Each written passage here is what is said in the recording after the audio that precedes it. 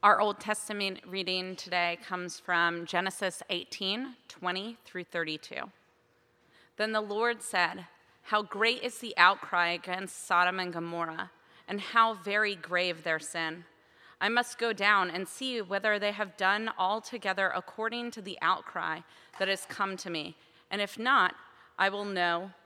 So the men turned from there and went towards Sodom, while Abraham remained standing before the Lord. Then Abraham came near and said, "Will you indeed sweep away the righteous with the wicked? Suppose there are 50 righteous within the city. Will you then sweep away the place and not forgive it for the 50 righteous who are in it? Far be it from you to do such a thing, to slay the righteous with the wicked, so that the righteous fare as the wicked? Far be it from you. Shall not the judge of all the earth do what is just?" And the Lord said, "If I find at Sodom 50 righteous in the city, I will forgive the whole place for their sake." Abraham answered, "Let me take it upon myself to speak to the Lord. I am who but dust and ashes. Suppose 5 of the 50 righteous are lacking. Will you destroy the whole city for lack of 5? And he said, "I will not destroy if I find 45 there." Again he spoke to them, "Suppose 40 are found there." He answered, "For the sake of 40, I will not do it." Then he said, "Oh, do not let the Lord be angry if I speak. Suppose 30 are found there." He answered, "I will not do it if I find 30 there." He said, "Let me take it upon myself to speak to the Lord. Suppose 20 are found there." He answered, "For the sake of 20, I will not destroy it." Then he said, "Oh, do not let the Lord be angry if I speak just one more time. Suppose 10 are found there." He answered, "For the sake of 10, I will not destroy it." This is the word of the Lord.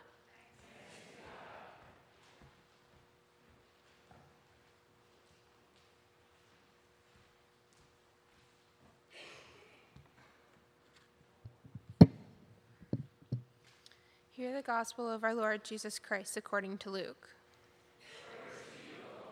And he said to them, "Suppose one of you has a friend, and you go to him at midnight and say to him, 'Friend, lend me 3 loaves of bread, for a friend of mine has arrived, and I have nothing to set before him.'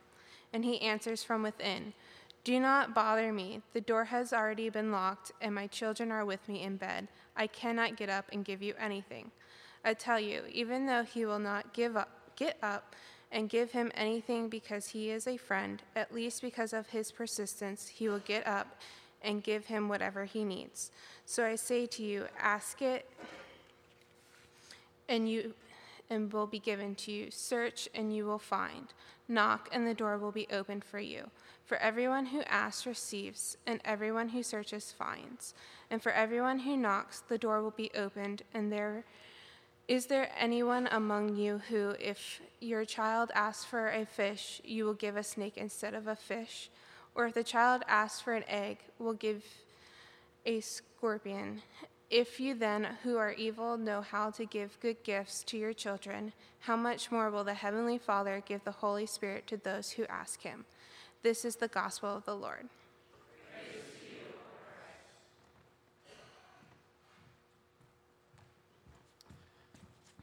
Let's pray together. Our Father in heaven, we ask that as we think about these words from the gospel, that you would teach us how we might become persons of prayer who enter a kind of vulnerable and bold conversation with you because of your great love for us in Christ. So meet us in these words, we pray in Jesus' name. Amen. So this summer we're looking at the parables of Jesus, and these are the stories that Jesus uses very often alongside of other points of teaching. So a parable is very different from a lecture. It's a story that we're drawn into imaginatively, and almost certainly when you hear a story of any kind, a good one or a bad one, you enter the story in that kind of space, right? You sort of begin to of play with the elements of the story, the plot line. You imagine yourself interacting with the characters, perhaps. And so here we are with Jesus giving us these stories that really enlarge our imagination for his kingdom, for what it means to understand him as a gracious God, or even what it means to understand his judgment. So we're drawn into these stories that Jesus uses in the Gospels accounts to teach us about God's grace and kingdom. Now tonight, or this morning rather, we are looking at the parable that Jesus gives us here to teach us about prayer. It's a parable, right, that calls us into an experience so that it'll enlarge our prayer, perhaps, and lead us into a better habit of prayer, which I think if we sort of hit pause for a moment, we can all acknowledge our habit of prayer probably needs some improvement, right? I rarely meet anyone that would say, I'm really great at prayer. Now, maybe you're that odd person out there this morning. Could we talk a little bit later? It would be really interesting to hear your story. But Jesus uses this sort of story to draw us into prayer. Now, he's answering the question of the disciples, and the question is just simply this: Jesus, would you teach us to pray? And it occurs in one of those moments when Jesus himself has withdrawn to pray, and they basically say, look, John the Baptist, he taught his disciples to pray. Would you teach us to pray? Now, here's the curious thing about this part of Luke's gospel. We are about 3 years into Jesus' ministry here, right? So just sit with that for a moment. And they're just now beginning to say, Lord, teach us to pray. They have lived close up with Jesus. They've watched the miracles of Jesus. They've watched Jesus move from teaching event to teaching event. But amidst all of these kinds of things they've watched Jesus doing, all the great things they've observed Jesus do, one of the constant and steady rhythms of his life is what? He withdraws to pray. He withdraws to pray. He moves to a place of solitude and he connects with his Father and he prays. And so Luke situates this question of the disciples in one of those moments when Jesus has himself withdrawn to pray. Prayer is hard. It's hard work. It's hard discipline. It's hard to stick at it. And I want to just sort of think about that for just a moment before we move into the parable proper, because I think we need to give ourselves a little bit of grace when it comes to the challenges of prayer. We have all grown up inside of a world that is largely uninterested in God. You have lived life among, many of you have lived life among the elite of our country. In fact, you've studied at elite institutions. You have prepared yourselves, in other words, to do what? To become the expert that other people will rely upon. And so the habits of our life that we live through, the liturgy of our life, if you will, that we all walk through day in and day out, is a habit of either leaning on our own resources, our imagination, our ability to strategize, our ability to solve a problem. If it is only to get on your computer and Google something, you know how to solve problems. And the habits and the liturgy of our world just lead us steadily into all of the things that we do for ourselves through our connections, through our resources, through our networks. Hey, I know someone. So if you're hitting a personal snag, what do? You reach for a therapist, you reach for a counselor to help you interpret your story. I have nothing against all of that, by the way. I've seen them. If you're in a business situation, what do? And you feel like your company's stuck, you feel like you're stuck, you lean into management consulting. We are constantly looking for experts to help us connect the dots of our lives and move us through circumstances of life. But one of the things that you see Jesus do over and over again is he adds another liturgical practice to his life. And it is the practice of withdrawing. It's the practice of solitude with God, his Father. And that is at the very center of his humanity.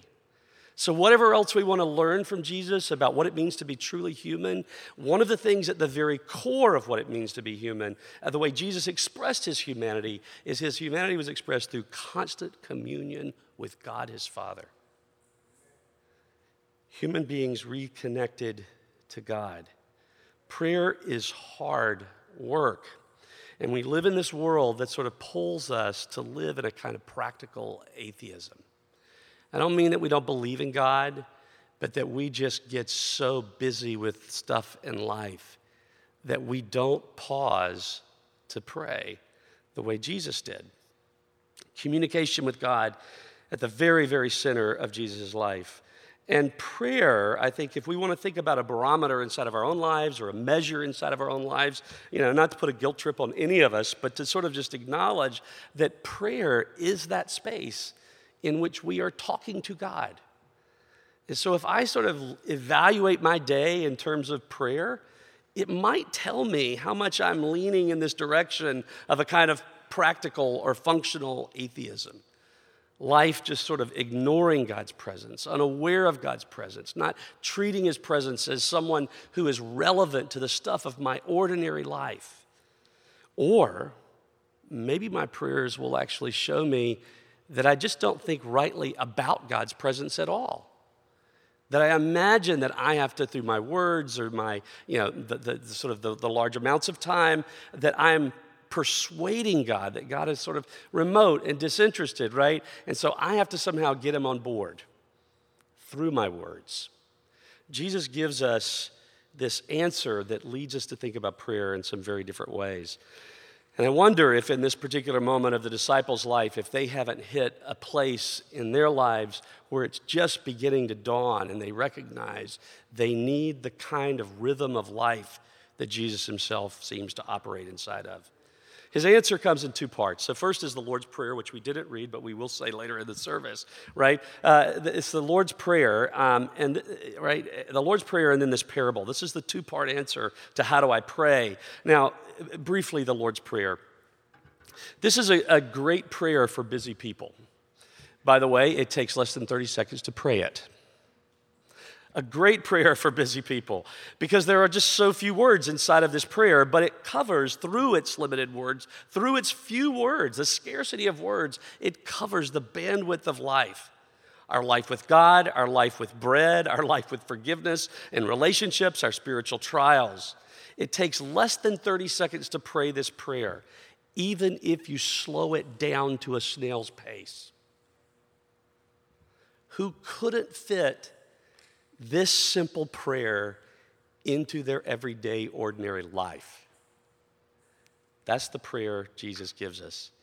And he situates our communication with God with this first word out of his mouth when you pray, saying, Father. Father.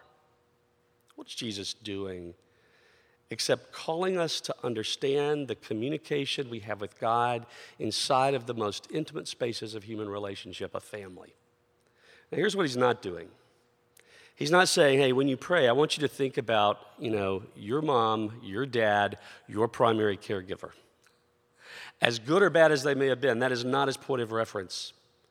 His point of reference is rather himself and what they have observed in Jesus over and over again as he relates to his heavenly Father.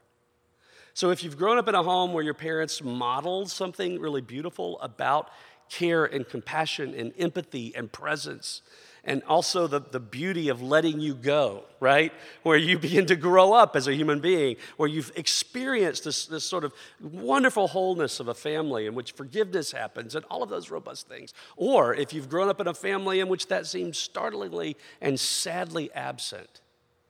The point is that in this moment, when we think about how we relate to God, we think principally about how Jesus related to his Father. And what Jesus is inviting us into in this space is to sit with him and to recognize that on the very basis of our fellowship with who Jesus is, that we are relating to God as a son relates to his Father. The relationship's a relationship of grace. It's a relationship of gift. And God invites you to approach him that way. From there, Jesus leads his disciples to think very specifically about how they might think about this God, right? Not just as Father, but what do I do with this God as my Father? Well, Jesus says, hallow his name. What does that mean? Something like to hallow something is to set it apart as sacred or important or holy. And what Jesus is asking us to do, I think, with the name of God, with the presence of God our Father, is that we would let his presence become the way we order our lives. That we would not just use the words, hallowed be your name, your kingdom come, your will be done, but rather we would actually become persons who begin to enact that in the context of everyday life. That we would approach God as the one relationship that must order every other love and every other relationship inside of our lives. And then we begin to talk with God about very practical things, really ordinary, startlingly ordinary things like bread, the sustenance of life. And from there, Jesus teaches us to ask God not just for daily bread for ourselves, and I think we could scale this out, by the way, to our community, to our city, to our world, so we recognize that we live in this world in which there is not an abundance of bread for all people everywhere. So the church, the community of his people, become a people who are compassionate and empathetic toward this need in the world, and we ask God for it. We connect the dots to this practical need of sustenance. And then we move from there to think about this space of relationships. Forgive us our sins as we forgive those who sin against us. In other words, we talked about this last week, right, with the parable of the unforgiving servant, in which we recognize that forgiveness and the coherence of our forgiveness that we experience in our life with God is meant to be extended into the world. And in this prayer, Jesus is teaching us to think about that over and over again. Deliver us from our trials, from the time of temptation. What is Jesus pushing us to think about our everyday, ordinary lives here? Maybe just simply this, that your life exists inside of a spiritual tug of war. You are hallowing something. You are setting apart something as special in your life. You are setting apart an aim. You're ordering your life by some love, but is it God? So Jesus here acknowledges that our lives are lives of struggle. And he calls us in this very simple prayer that you can pray every day in the space of 30 seconds to order your imagination for the way you will go about ordinary life in the world this day or that day. Now, the second thing is this parable. That's what we really want to focus on this morning, is this story of the need to show hospitality, right? This is a story of a friend who can't feed a guest that's in his house because he doesn't have bread. It's a very practical need, right? He is meant in the context of the Mediterranean world and society to show hospitality to strangers, to the guest in his home, and he doesn't have bread. Now, in our day, we might think, like, dude, why didn't you go by Trader Joe's earlier in the day? You know, we have our own imagination of how we should be prepared for things. This guy's not prepared. And so he begins to wake up his friend in the middle of the night, right? And asks him to share his bread with him so that he can show hospitality to his guest, to the stranger in his house. Now, all right, so sort of think about your sleep for a minute. This is the beauty of this parable, I think, because most of us like sleep, and most of us hate being disturbed in the middle of our sleep. Now, some of you have newborns and you can't help that disturbance, right? We hate being disturbed. Just immediately as I was reading this earlier, I thought of a time, it was sometime in the middle of the year. Stacy and I are sound asleep. It's the middle of the night. I think it's around 2 a.m. and our doorbell rings. And I'm like, I live in West Philadelphia. This is not a good sign that my doorbell is ringing at 2 a.m. And if you've ever been to our home, you know that there's glass, there's windows everywhere, right? And so I'm like, you know, you're just sort of like, what is that? It's the doorbell. It's so loud. And so you're in my mind, I'm becoming grumpy tuck. And I'm moving from grumpy tuck to sort of fearful tuck because I'm thinking, who would be at my door at 2 a.m.? So I sheepishly sneak down. I look through all the windows upstairs, like, what is going on? I'm thinking, I wish I had one of those cameras that I could see and spy? It's just these little iterations that are going through your mind. And mostly I'm thinking, I would like to go back to sleep. Am I going to be able to go back to sleep, right? You've had your own moments like that. Have you ever gotten a phone call in the middle of the night? What goes through your mind when you're awakened in the middle of the night? Do you become grumpy? Do you become irritated? Do you become fearful? Do you become anxious about the brokenness of our world and how it might be impinging upon your life? We all know those kinds of experiences.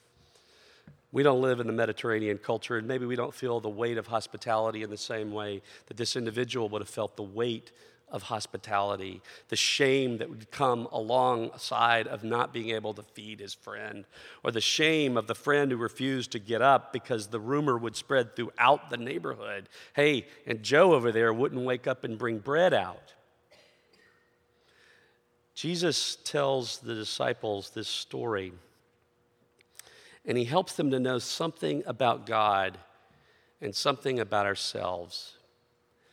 I think on the one hand, Jesus is not, by the way, right, telling us if you just become the pest toward God, he will get off, he'll give you what you need so that he can get you off his back. That's not the picture here. The picture is something far greater. And it's just this.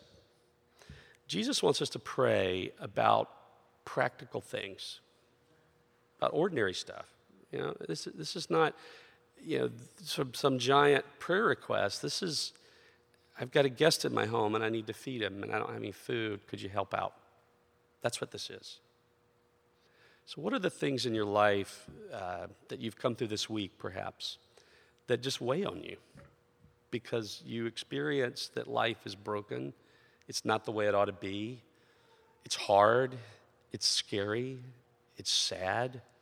It's lonely. You're fearful. You're anxious.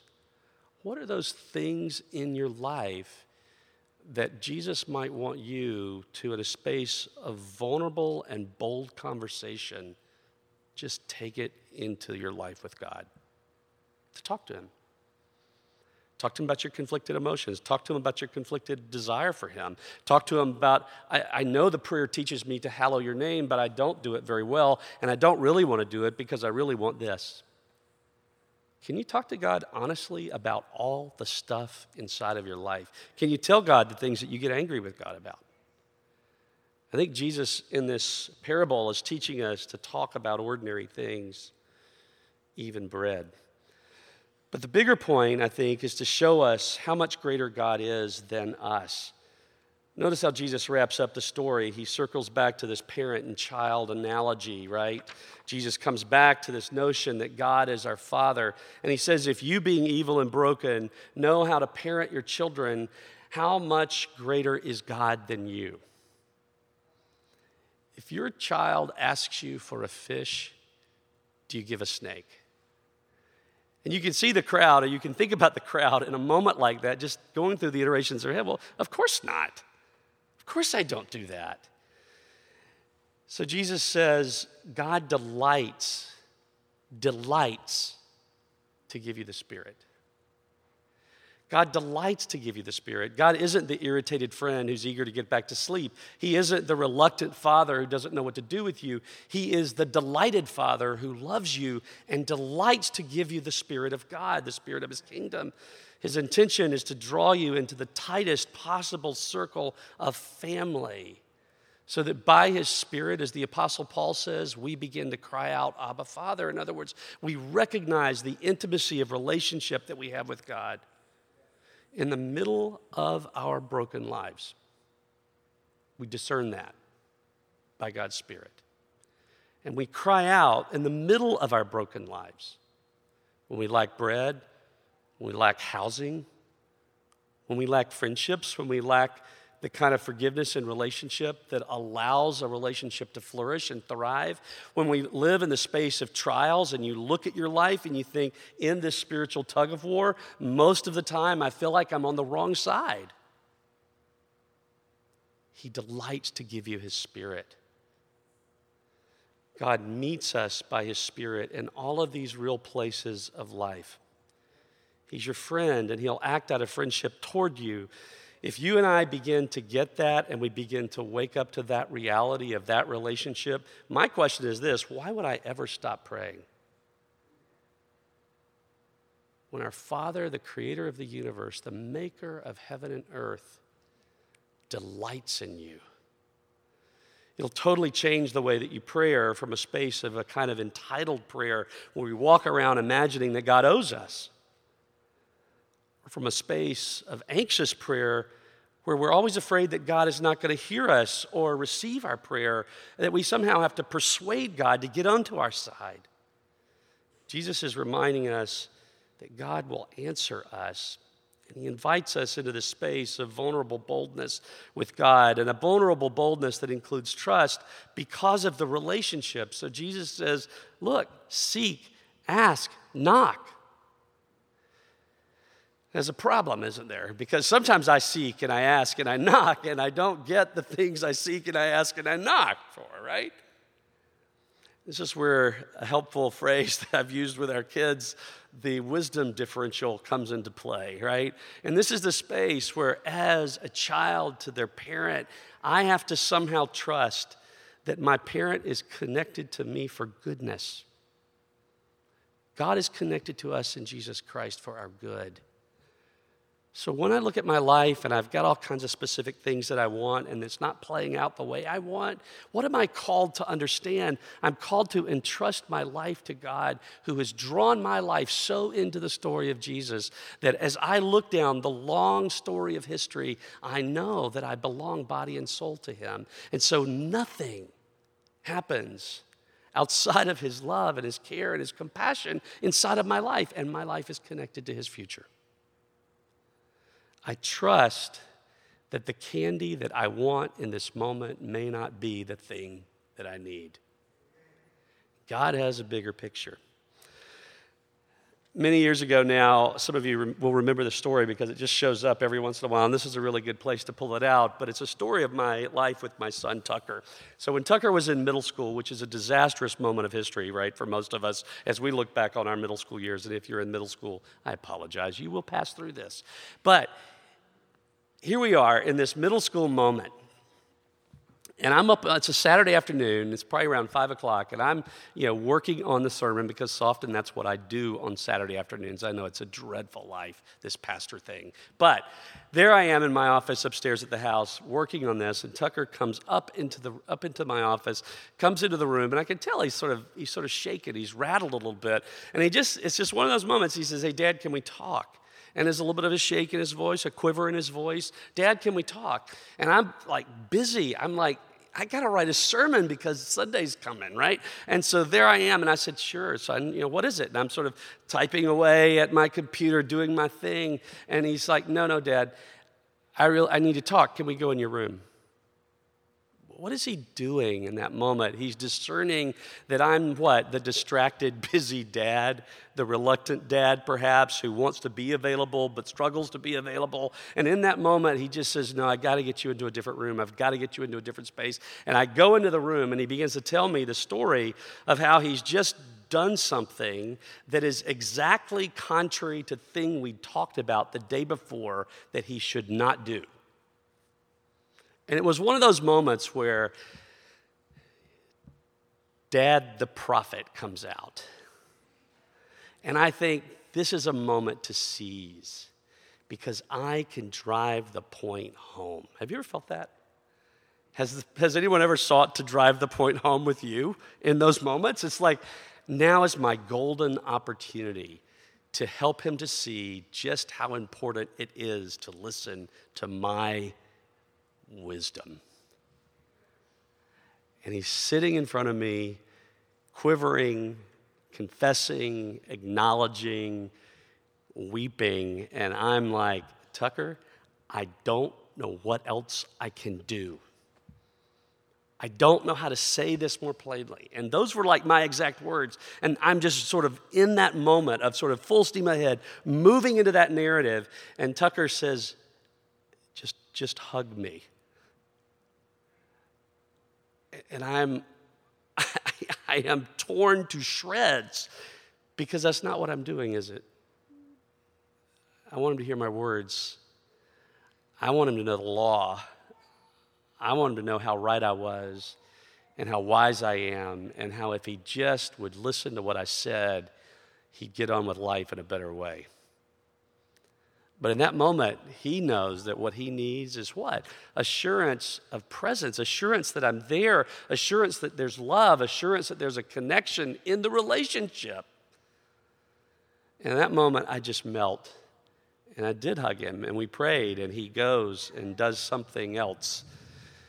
I go back and I start to write the sermon, and all of a sudden, that's when God begins to really connect with me. And I'm like, wow. If you, being evil, know how to do good to your son, if you who are broken know how to soften, if you, when your son asks for a fish, don't give him the scorpion. And I'm just aware of how I'm so likely to attribute to God the worst parts of myself, the worst parts of human experience. But what Jesus is calling us to think about with regard to God is he's different from us. He loves, he connects, he's present, he desires, he delights. That's who God is. That's how we come to him in a space of prayer. If you, being evil, know how to give your children gift, how much more will your heavenly Father give you his Spirit when you ask that his kingdom come? It was a remarkable experience for me of God as my Father. So as I was working on this text this week and sort of reading a little further back beyond that initial question of the disciples when they asked him, would you teach us to pray, right? They've watching Jesus pray. I was struck by, as Luke tells this particular story, the story just before this is a very famous story of Mary and Martha.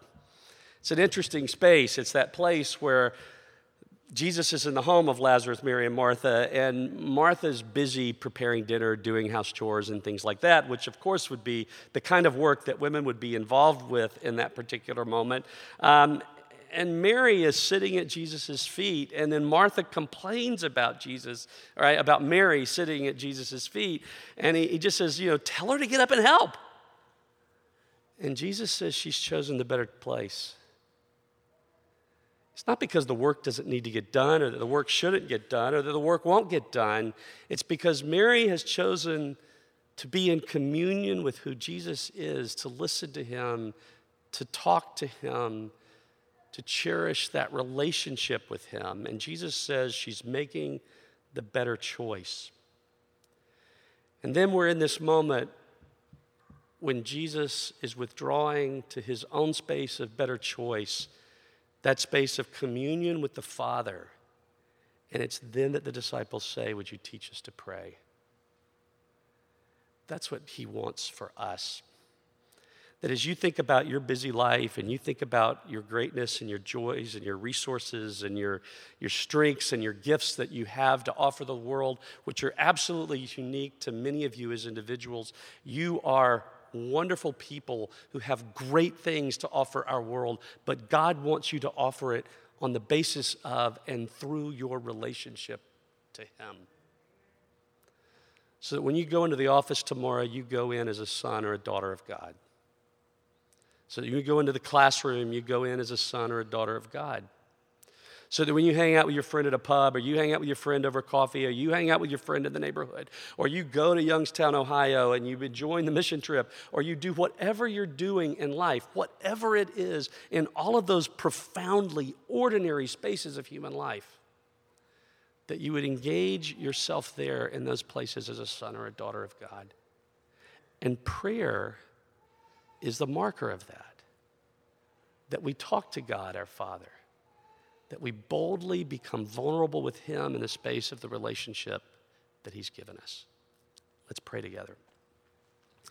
Our Father in heaven, we ask that as we think on these words of Jesus, this story, that we would know how to apply it to our own lives, that we wouldn't fear coming to you, that we wouldn't feel like we manipulate you with our words, but rather we would know the gift of relationship with you.